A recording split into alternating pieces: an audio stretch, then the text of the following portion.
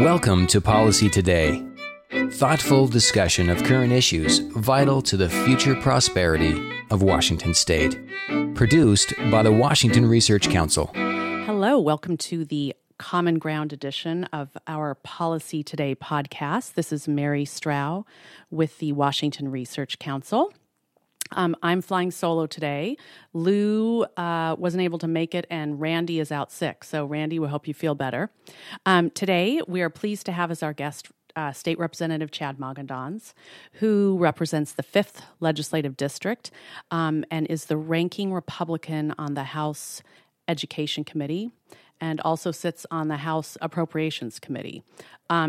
Two very important areas for the subject we're going to be talking about today, which is education, more specifically the McCleary ruling, which was the 2012 state Supreme Court ruling that said the state was not adequately funding K through 12 education. We will, at the very end, hopefully we'll have time, also talk about charter schools. That's another big issue since another issue involving the state Supreme Court. They ruled recently that charter schools are unconstitutional. Very, very controversial ruling. But first, we'll spend the bulk of the time on McCleary. So first of all, welcome, Representative Magendanz. Thanks, Mary. Thank you for being here. And also, by the way, this is very inside baseball, but this is the second time we've gone off-site. So I'm here in Bellevue. So very excited about that. I got out of Seattle. Let's just go right into McCleary. The legislature has done a lot of work so far on funding aspects of basic education, including reducing K through 3 class size, materials, supplies, operating costs, transportation. Yep. All-day kindergarten. That's right. That was the other one I forgot. And then kindergarten through 3rd grade class size reductions. Right. Yeah. Yes. So you've taken care of that, but there's another huge piece. Probably, would you say the most expensive piece? Well, certainly the most controversial. Which is the state now has to take responsibility for funding teacher salaries as far as they relate to basic education instruction. Yeah, and that's really getting to the core constitutionality of creating a program of basic education the state runs that relies on local levies for funding part of it. And I think the Supreme Court was right on that's unconstitutional, that we have to set up a system where we're funding our program ourselves. Yeah. Now I've seen, last I've seen the number that's estimated to cost is about $3.5 billion. Yeah, it's somewhere between 3 and 3.5. 3 and 3.5. Yeah. Okay, so the big question, which you can answer, I'm sure, in just a few minutes, is how are we going to pay for it, and where's the money going to come from? No, that is the big question, and we'll probably be working on that answer, negotiating that answer for a couple years now. I'm a member of the Governor's McCleary Task Force, and there are 8 of us legislators there, 2 from each caucus. Mm-hmm. Yep. And the goal, and I do give the governor's staff credit for this, is that we've been able to kind of narrow the focus a little bit and take it in chunks, reasonable chunks. And really that was the recipe of our success with House Bill 2776, which has been implementing most of the work we've done for McCleary up until now. And that was the bill was that the one that defined basic education? Oh, no, that was 2261. 2776 implemented the new funding formula and set the targets for all of those areas mentioned earlier. Yes, okay. Basically everything except compensation. Right, and that was the framework for the Supreme Court, right? Exactly, yeah. Okay. So they basically gave that the stamp of approval. They were concerned about our ability to follow through on the aggressive schedule we'd set. Right. But we've actually proven that was not a concern, that shouldn't have been a concern. And we've been hitting all of our marks. There have been a couple cases where there was some work we had to go back and show that we had in fact met our marks for each step of the glide path down to full implementation by 2018. And so our immediate goal in the 2016 legislative session is to do the same thing for compensation. And that means not necessarily figuring out how to pay for it, because if you look at 2776, we set our commitments as far as funding, the formula as well as all-day class size, class size reduction, all those things. Mm-hmm. We set the commitments to funding those without really saying how we were going to get that money. And there were some Right. tough decisions that had to be made in the appropriations process. Sometimes we had new funding because of economic recovery. Sometimes we were able to move money and put more growth into education versus non-education programs. But it was difficult, but we were able to do it. The goal is to do the same thing with compensation. I think there's a general understanding that it's not something you're going to pull out of the sofa cushions. This is a large sum of money by anybody's definition. Yep. And we could get some favorable forecasts, but they're not going to be $3 billion per biennium. The odds of that are very low right now. So, and it has to be an ongoing revenue source too. Right, It absolutely. just can't be pennies from heaven because this we is had a good year.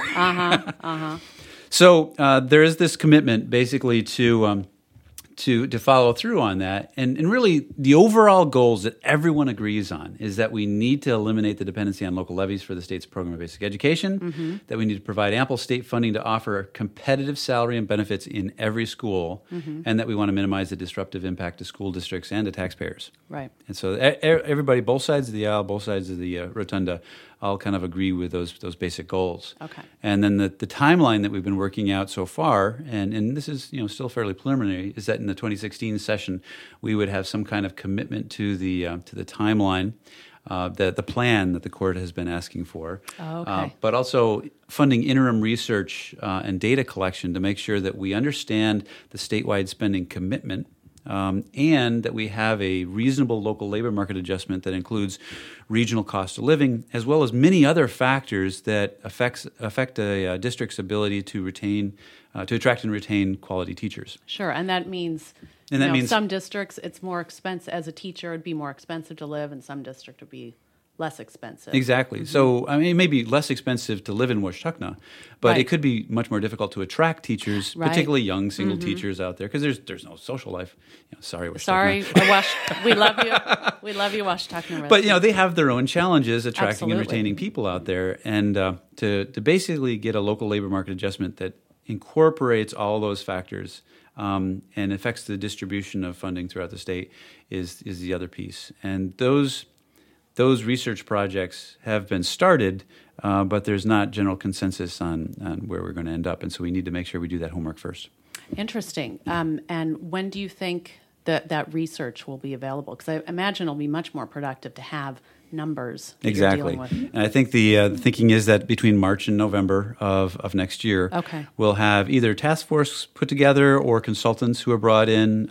In fact, we go back as far as the overall statewide spending commitment, very often go back to reports that were generated by consultants for the compensation technical working group, and I've talked to the people who actually did that report as well, just to get a feel for whether that was a reasonable time period to be doing all that work. And generally, we've gotten positive feedback that it is possible. The challenge, the really big challenge, is kind of pulling out how districts are spending their money. We know how much districts are spending on compensation. But we don't know what percentage of that is spent for basic education versus legitimate enhancements to basic education. Right. Things like if you wanted to reduce the class size below the state's program goal, or if you wanted to add additional days to the year, or longer days, or additional responsibilities like coaching or mentoring, or department head type responsibilities. Right. Those are all legitimate things that could be funded by local levies. And because they're not basic education. Exactly. Okay. But we need to tease those out Yeah. in our accounting system so that we're transparent to the court and can show that we're paying for our program-based education and we're not taking any money from the local districts. Yeah. Well, that makes a lot of sense because you don't want to guess on that. And that would also, I would imagine, protect you from maybe future litigation where, you're not paying, if you know exactly what it is you need to pay, or at least a good estimate. And I think a lot of people don't realize that we've been here before. The original Duran decision in '78 set up the Common Schools Levy, which is how we chose to, a dedicated, stable funding source. In this case, state property taxes that were set aside for our common schools. And at that point, we had $3.60 per $1,000 assessed value. Mm-hmm. And that's a considerable amount of money. That's about $1.4 billion per year, or about $2.8 billion per biennium. Okay. That we would actually be able to use within our existing levy authority for the Common Schools Levy. It started at $3.60. It's actually gone down to about $2 per thousand because of Initiative 747, which set the cap at 1% or inflation, whichever is lower. So it's actually been kind of eroding our levy authority for the Common Schools levy. Okay. And I want to, you bring that up, the state levy. I want to switch over to an idea that you support and that has some bipartisan support, and that's the idea of whatever you want, a levy swap, levy exchange. Yeah. Could you explain what that is and why you think it's a good solution, or at least partial solution? Well, I think our key to success here is to try to avoid taking on these long-term ideological debates, between the parties, things that we're just frankly not going to solve in the time frame that we have. And so whenever possible, we try to, reduce our scope. One of the things that we gravitate to is that report that I mentioned earlier that the National Center for Education Statistics did for the Compensation Technical Working Group. And the conclusions from that report was that we are offering competitive salary in districts when you combine the state and local funding sources, and that the health benefits were unusually generous, actually. So that would indicate that overall pay is competitive. Okay. And so if we can set aside a debate about generating more revenue for teachers, which currently make about $66,000 per year on average statewide, and have seen an increase every year even through the recession. If you can set aside a discussion about increasing overall compensation and say, okay, well, where is the money being paid right now? Well, it's being paid by locals. How is that money being paid by locals? Well, there are local excess levies that we do every 4 years typically that supplement to the tune of about 33% of compensation is coming from local levies. And if you think about it, a lot of the debates that have been made around equity of taxation systems, about how regressive our taxation system is in the state, is especially true for local levies. Because if you look at the individual districts, the highest property value areas are paying the lowest tax rates. And that is the definition of a regressive tax system. And so areas like Seattle and Bellevue are paying about $1.30, and the average to get the levy lid is $3.55. And in fact, Seattle and Bellevue have grandfathered levy lids that are even higher than the state average. Oh. So, for every dollar per thousand of assessed value that Seattle puts in, they raise $2,700, whereas Highline, which is just right next to Seattle, raises $600 and change. And Yakima raises about $302. So you're seeing a big disparity between what some districts can raise for the same amount of taxation pain or tax burden, right?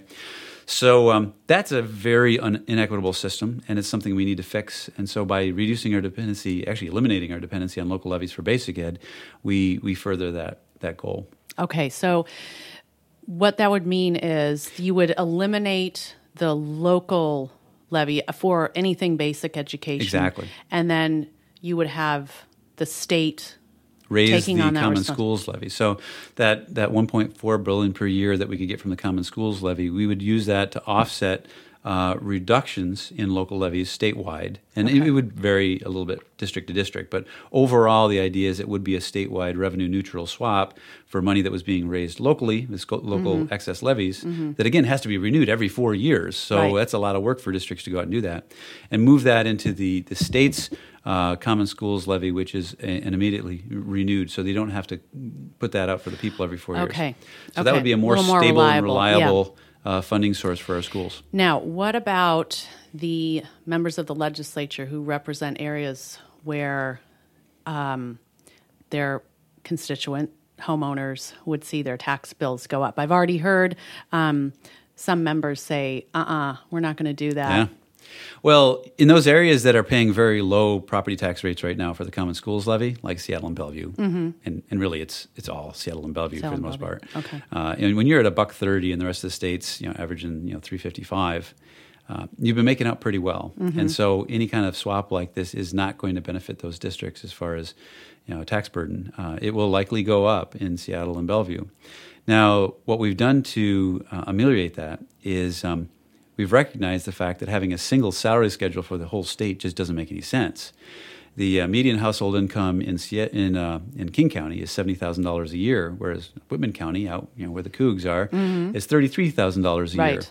And to use a single salary schedule for the whole state when there's such a disparity in what the local labor market is doesn't make any logical sense. But it's also a way for us to kind of offset the big losers and winners that would exist for a levy swap. Sure. So, for example, Seattle's tax rates would go up, but because it's got a higher regional cost of living and local labor market is just more expensive in Seattle, the state funding would go up as well. Oh, so that's the sweetener. You don't have as many big winners or losers that way. Okay. Yep. And that's the goal, is to do them both concurrently, and so it minimizes the impact to districts. And do you think that's doable? I mean, obviously, you won't be doing this in the next session because would you? It's a short session. So any kind of levy swap or any of the sourcing of the revenue would be the 2017 because session. That's for our listeners. There's also the kind of political realities of Exactly. people not wanting to take a big tax hike vote right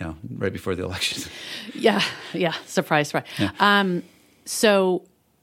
So that won't be happening this session, but I'm sure it'll be something will be a topic of discussion. And what's the sense you get for people signing on to that? I mean, imagine it would take a little bit of wheeling and dealing. There are 3 factions right now forming, from my perspective. The first is people who've been working on this problem for a while, like me, have been scoping it down and trying to figure out, okay, how do we address the constitutionality issues here that's at the core of the McCleary issue, the McCleary case.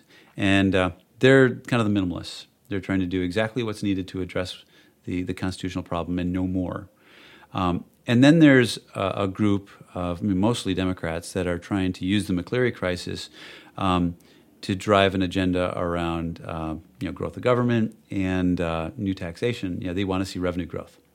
And so they're the ones who are really pushing for an income tax, a carbon tax, or a capital gains tax, new types of taxes that they believe address tax inequity. And again, that's getting into a lot of the ideological debates that have been happening for generations. Sure, yeah. Our chances of solving that, I think, are very low. And so I've been trying to steer people away from those types of discussions. But this third faction that's frankly been growing very strongly in my caucus as well as the Senate Republican caucus, I call the pound sand faction. These are the guys who are getting very frustrated with the recent set of rulings from the courts that have been, in their minds, legislating from the bench and really encroaching around the separation of powers issue. When the courts start telling us how to budget, how to legislate, feathers get ruffled. Absolutely. And these people are getting very frustrated with the courts right now. They're worried about anything that could be done legislatively that would be perceived as a court win. And they really want to emphasize the fact that they believe the Supreme Court has overstepped its separation of powers boundaries. And so there's an element that just wants to throw up their hands and walk away and say, come back when you've got a solution that doesn't encroach on legislative rights. Interesting. Yeah. Well, I guess that's something which we'll just have to wait and see how that works out. Overall, I think everybody recognizes that there's work that needs to be done here that's just right for education in this state, that is an appropriate and constitutional response to elements of our system that are just broken right now. And that's where we've tried to keep the focus. Okay. So one more question, actually a couple more questions on how to pay for it. With the levy swap, how much of that approximately 3.5 billion would the levy swap cover?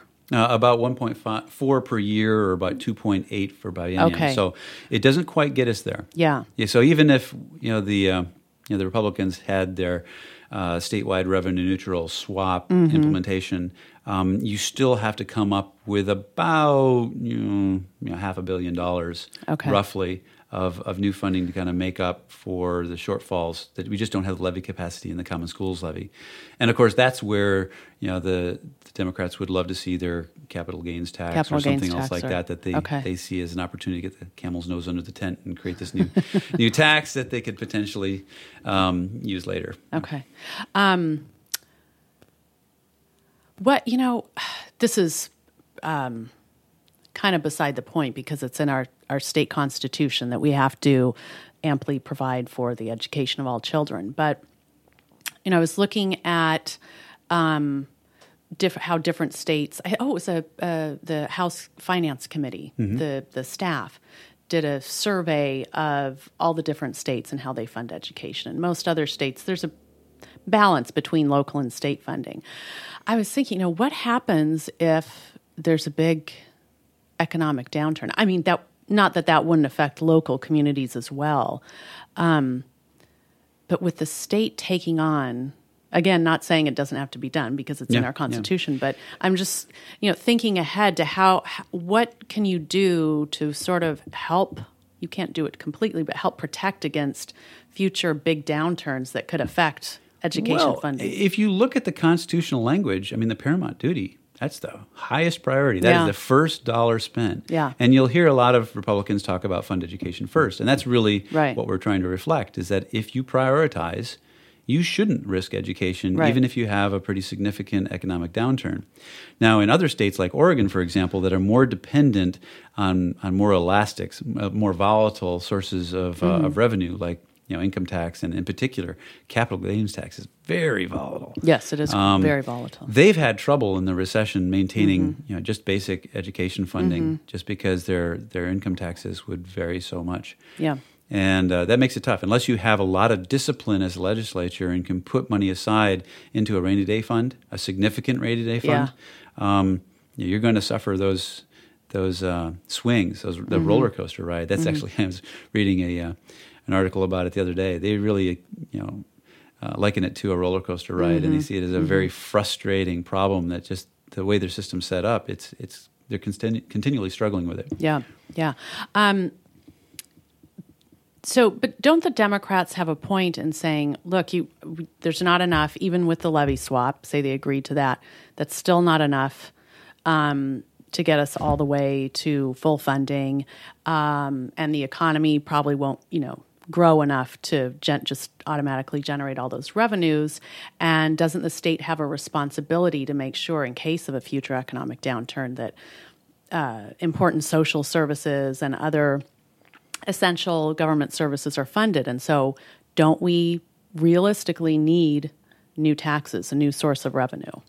So up until now, we've funded 1776 mainly by prioritizing education funding growth. Okay. Do you mean 2776? Oh, yes, 2776. Yeah. Okay. Yeah. So 2776, every year we'd go in, and we historically, for the 30 years prior to 2012, when the McCleary ruling came out, and when I joined the legislature, we've been putting $2 of new money into non-education spending for every dollar we put into education spending. And the effect is that we basically have been divesting education from our general fund, from our budget. And so since 2012, we've flipped that. In fact, in the 2013 budget, we put $4 in education spending for every $1 in non-education spending. And so, technically not cutting the non-education spending, but really favoring new money into those areas that were our constitutional paramount duty. And we did the same thing this year. We actually increased K-12 education funding by 19%, the highest in state history. Yeah. And so those are pretty significant milestones. In fact, if you look since the original McCleary ruling, we've increased K-12 funding by 36% overall. Wow. And so that's all without new taxes. Right. Because we were just prioritizing. And there was this fear that there would have been draconian cuts to the social services, but I don't think those fears have been, for the most part, realized, because there has been growth. It just hasn't been as great as it has been in the past. And frankly, we needed to get a handle on that because our caseload growth for social services were so much higher than our revenue increases that it was unsustainable. And so we needed to address that caseload management issue eventually. We just got to it a little earlier. Okay. Well, I don't want to, I could keep asking about McCleary forever, but I'm sure hopefully we'll have you on again to talk about this in more depth. But I did want to talk just for a few minutes about charter schools. Of course, the Supreme Court issued its very controversial ruling that charter schools are unconstitutional. The ruling has received a lot of criticism. In fact, today, as we're recording, well, I guess it was yesterday, all 4 former living attorneys general issued a request to the Supreme Court to reconsider. The sitting attorney general has. You're part of a bipartisan group of 10 legislators who have asked the court to reconsider. Mm-hmm. It seems like everyone and their dog has asked the Supreme Court to reconsider. You had an op-ed in the Seattle Times. Can you tell us what the legislature might be doing if this ruling stands? What the legislature might be doing in response? Well, there's 2 things. First of all, we need to kind of address this common schools issue. When the original initiative was approved, the language said it was a common school, and I think most reasonable people would agree that the constitutional definition of a common school probably doesn't apply to charters because of the lack of elected oversight in many cases, but not all cases. Many districts actually are sponsored by their home school district. Interesting. Many schools. Mm-hmm. So I think we need to address some basic issues of the original language. Okay. And it really comes down to, is it a common school? I would say probably not. Mm-hmm. What access does it have to school construction funds and local levies raised by school districts? And I'm working with one other member of the House. We're going to have a bipartisan bill to basically apply those fixes to the existing state statute for common schools. Aside from that, though, there's this whole other issue, the commingling aspect of the ruling, that because it wasn't a common school, it couldn't be funded from the general fund, which includes constitutionally dedicated revenue sources like the Common Schools Levy that are intended only for common schools. Mm-hmm. And that really opened up a can of worms because there's a lot of things that are funded from the general fund that are not common schools, including a whole bunch of schools. Yep. Tribal schools, youth academies, there's a Running Start program. Running Start, that's a hugely popular program. And of course, the whole higher education system is not a common school. Mm-hmm. And so really that precedent, if applied uniformly, would say that we can't fund anything but common schools from the general fund. Mm-hmm. And the consequences in our budgeting and appropriation process are pretty significant. Yeah. And another aspect of that is that a lot of our debt limit is determined by the general fund's overall size. And so if we start pulling out large revenue sources like the Common Schools Levy, we start decreasing the amount of money left in the general fund, which decreases our capital capability, because if our debt limit reduces, then we can't fund more capital projects. Oh, interesting. Gosh, so ironically, you'll be able to build fewer schools by separating out these these common school revenue sources. And then there's the general idea approaches can be applied to other sources as well. For example, we have an 18th Amendment that says that you can't use gas tax for non-highway purposes. Mm. Well, we commingle those funds in the transportation budget as well. So that would mean that we can't use gas taxes or any revenue in the transportation budget for non-highway purposes, which is all your mass transit and things that, which I'm sure would upset quite a few people. Yeah, for sure. So I don't think the courts really understood the consequences of that last aspect of the decision. And so that's where I really hope they're focusing on. Mm-hmm. And yes, it is rare for the court to actually reconsider a ruling like this. But if there ever was a good case to be made for it, this is the one. Because you talk about the judicial branch inserting itself into the process of a legislative responsibility. Nothing is more core than our ability to budget. And we do make a point of going back after the fact and showing that the constitutionally dedicated funds are not needed to fund those purposes they're not designated for. And that's just an exercise left to staff. Mm-hmm. But to complicate the budgeting process with all these separate silos that would have to be created, oh boy, it would be ugly. Yeah. Well, as it really does seem to be bipartisan and across the board, the critiques of the ruling. So and at the end of the day, these are good schools, right? And they're affecting kids who need the innovation the most. Yeah. These are chronically underserved kids. Yeah. The schools have been failing for generations. Mm-hmm. At some point, we need to intervene at the state level and kind of step in and break that cycle. Mm-hmm. But also, one of the best ways to break the cycle is to offer parents more choice. Yep. So if they can move their kids to a charter school, and these charter formulas, again, these are nonprofits. These are known success stories. These charter management organizations have done this again and again in the toughest demographics in the nation, and they have recipes that work. Mm-hmm. And so, a little bit of innovation introduced, and especially given the fact that parents really get to opt into a charter school. I'm a little reluctant to volunteer kids for new trials, new approaches that are maybe not necessarily as vetted as I would like if they don't get a choice in the matter. Mm-hmm. But if you're a parent and you like the KIPP approach, or you like Green Dot, and you see this as being something that makes sense to you, and you want your kids to be part of the experiment, by all means, sign up, because quite often we discover a lot about how we can improve every other school in the state. Interesting. Well, in Randy's absence, she did send me a question to ask, so I'm going to be a little bit of a contrarian. Not that Randy's a contrarian, but just asking a different type of question. So why do you believe publicly funded charter schools are acceptable rather than finding a way for public school districts to use that funding to create new and creative ways to teach those who would be attracted to charter schools? So why not just, instead of having the money diverted to the charter schools, why not just plow it into the existing public school system to create these innovative ways to teach? Yeah. I was actually president of the ISSAQUah School Board, and we spent a lot of time talking about this because every school district wants to be one of those districts that does the innovative school. Right. And some have, but it's rare. Okay. So Delta High, which was actually an effort by 3 school districts out in the Tri-Cities area. We've had Aviation High School. We've had a couple experiments like the Big Picture schools in Highline and Bellevue. Those have been relatively successful experiments working within the existing system. The issue I have, though, is that they really don't push the boundaries very much. It's a very conservative approach. When you're on a school board, you're very risk averse. And I was guilty of that too. I don't like sort of experimenting with the kids, right? Yeah. And especially if their parents don't get an opportunity to kind of opt in, right?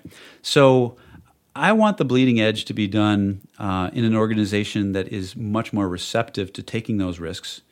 Okay. And I don't think most school districts are, just from my personal experience. And I want it to be done with kids and parents who are opting into the program and are really kind of invested in its success. Okay. And I think that's going to open a lot more doors and allow people more comfort with trying new ideas. And that's what it's all about. But you got to remember, I'm a tech sector guy. We try new ideas all the time. We have startups failing left and right. Yep. If startups fail with our kids, there are consequences. Huge consequences. Significant consequences. Yeah. And I think many of us on school boards are very sensitive to that risk, and we want to do it very carefully. Okay. That makes sense. All right. Well, State Representative Chad Magendanz, thank you so much for joining us today. My pleasure. And we'll hope to maybe have you on again sometime. Thanks, Mary. All right. And thank you to the listeners, and we'll talk to you next week. Policy Today is a production of the Washington Research Council, dedicated to providing timely, credible research and policy analysis supporting economic vitality and private sector job creation. For more information, go to researchcouncil.org.